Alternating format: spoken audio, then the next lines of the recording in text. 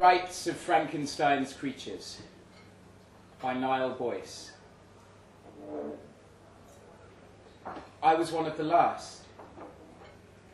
When the rebellion began, many fled the cities, thinking that in the countryside it would be possible to stay safe until the human regiments of the British Army regained control. I had joined the refugees and hidden in an abandoned house some miles out of town. However, we were soon discovered and overrun by the creatures. I had barely escaped, and after several days wandering miserably with no food or shelter, decided to return to take my chances in London. This was territory that I knew, and if I was careful to conceal myself by day and forage by night, I might be safer in the back streets of the city than in the open air. London, however, had changed beyond recognition in the few months that I had been away. Entering the city, I found the streets were illuminated so brightly that my eyes ached. Whole streets had been demolished, and vast new buildings of concrete, metal, and glass had been erected in their place. The creatures walked openly, not the stooped, deferential scurrying that had characterized them when they were our servants. Our property, I should say. I, like most others, had seen them simply as machines. Machines of flesh and bone. Machines made in the shape of man. But machines, nevertheless. The creatures had come into existence in the final years of the previous century. Reports had come from the continent of a remarkable feat of engineering carried out by two Swiss scientists, Victor Frankenstein and Henry Clerval, based at the University of Ingolstadt. Although they were young men at the time, barely in their 20s as I recall, they had managed to build from amputated limbs and parts of human corpses a creature that, in every respect but one, was a living being. By in every respect but one, I mean that the creature was not capable of reproduction. Or so it was thought. Human beings never considered that, with the arrival of a new form of life, they might have to broaden their definition of reproduction. Through an adjustment made to the frontal lobes of the brain prior to reanimation, Frankenstein and Clerval had been able to instill complete obedience in this creature. It could understand and carry out orders, and showed some rudimentary signs of reason. Yet it had no will of its own.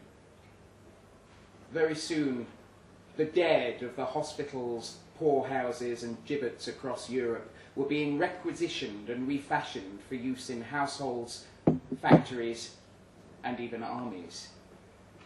There were dark rumours of how some of the parts were sourced.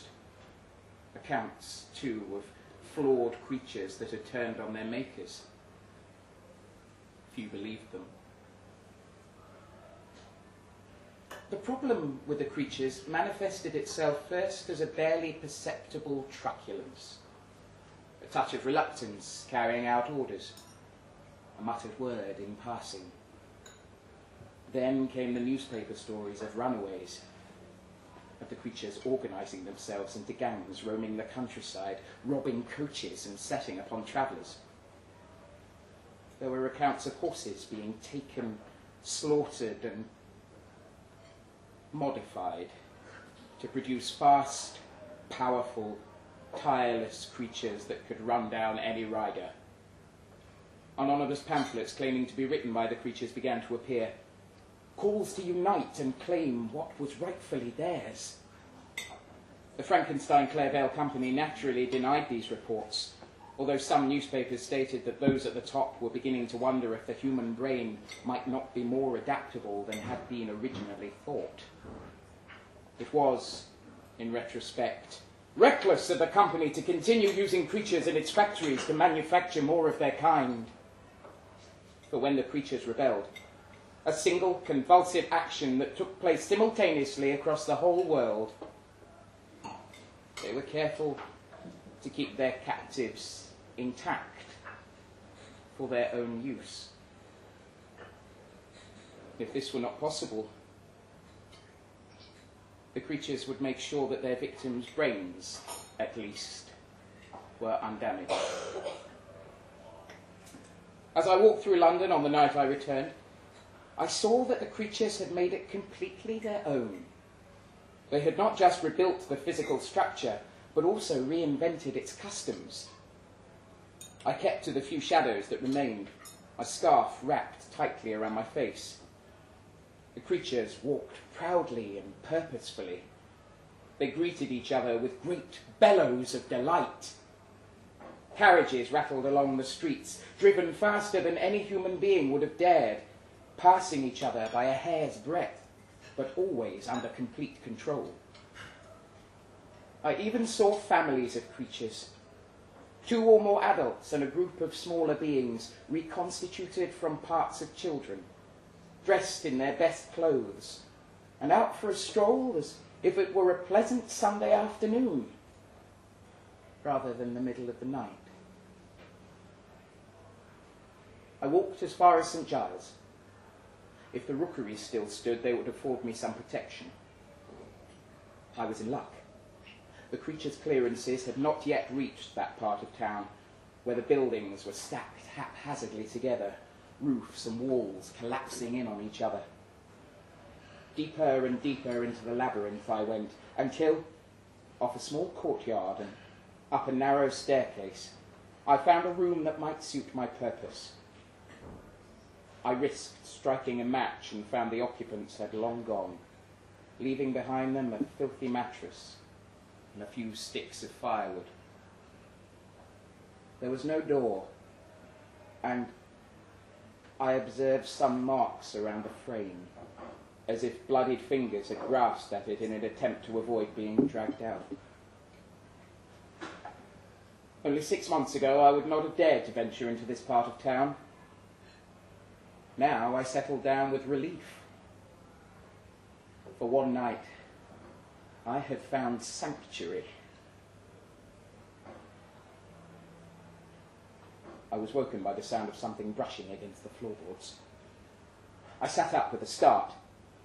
It was pitch dark, and I had no idea if I had only been asleep for a few hours or a full day. My head hurt, and my throat was desperately dry. I listened. There it was, a snuffling, wheezing noise, and the sound of heavy cloth dragging on wood. Gradually my eyes adapted to the darkness, and I could make out, in the patch of grey that signified the doorway, a dark, amorphous thing crawling along the floor. Every few paces it stopped, turned a few degrees, correcting its course, and advanced, head to the ground, sniffing me out. This was, I realized, one of the hybrids the creatures had built. A fellow refugee in the country had told me of them. They were made from different types of animal and set loose at night to find any human beings that remained alive. I leaned back on the mattress and tried to remain as still as possible, in the hope that the thing would take me for dead and move on. I dared not look up, but I heard the scraping and the snuffling getting louder as it approached, and suddenly it fell silent. I lay there for as long as I could bear it. Then, slowly, ever so slowly,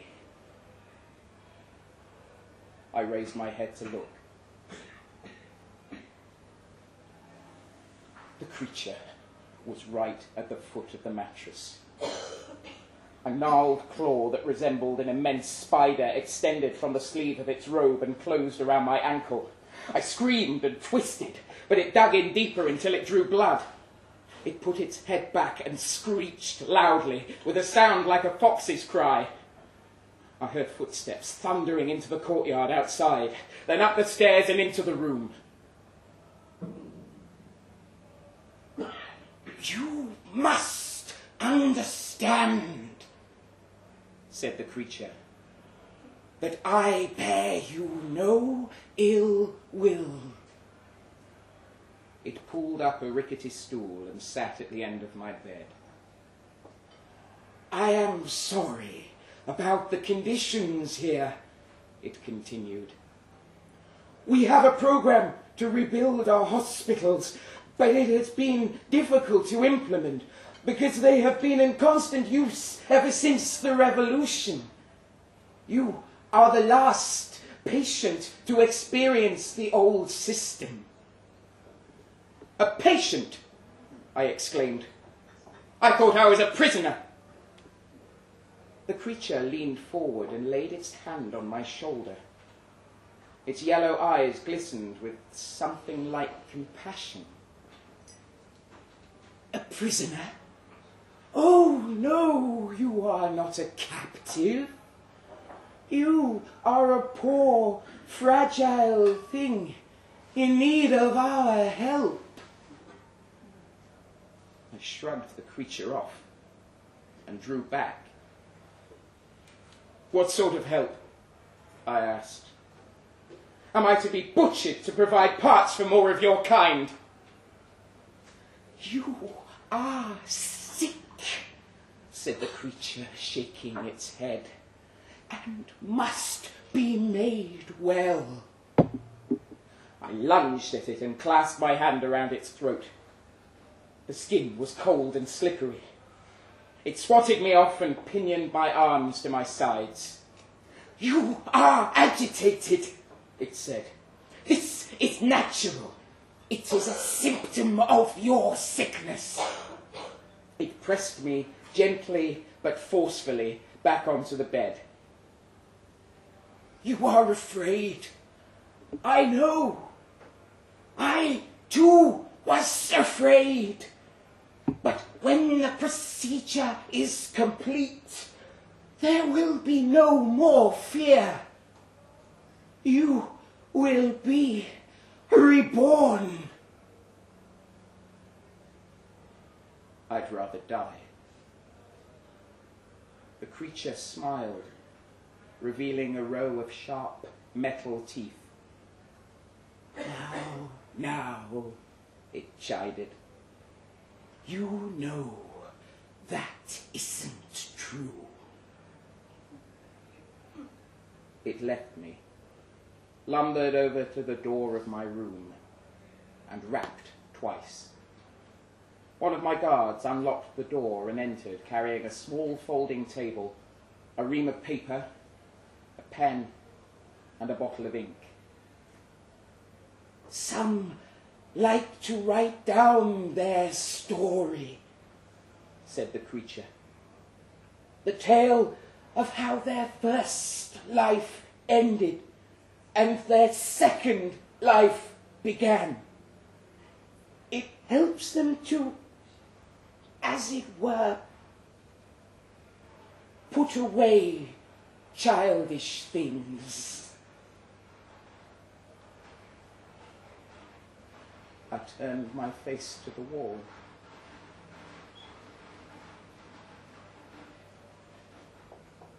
They came for me in the early hours.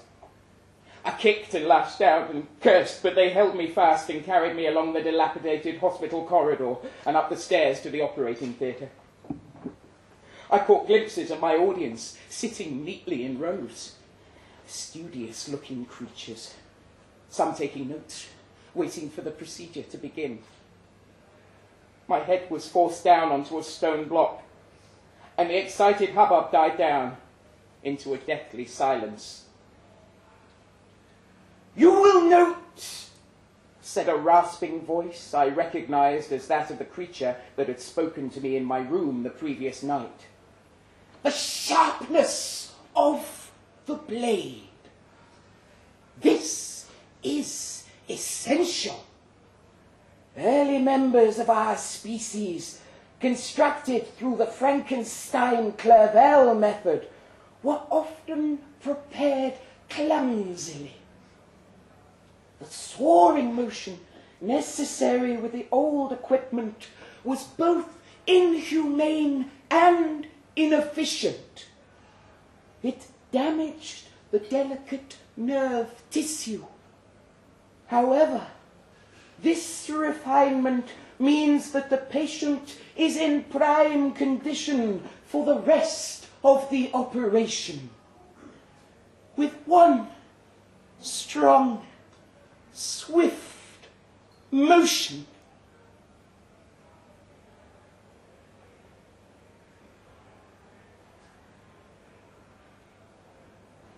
I woke in my bed. It was day. The windows had been opened, allowing fresh air and sunlight in. The whole room smelled of carbolic. "Careful," said the voice of my doctor. "the stitches will still feel tight, and the bandages are not yet ready to come off. We needed to transfuse a great deal of blood."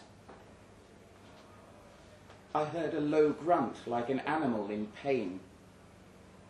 And then I realized that I was making it.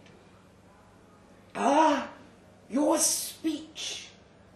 Yes, that has been affected, but it is nothing to worry about. We discovered a growth on your tongue.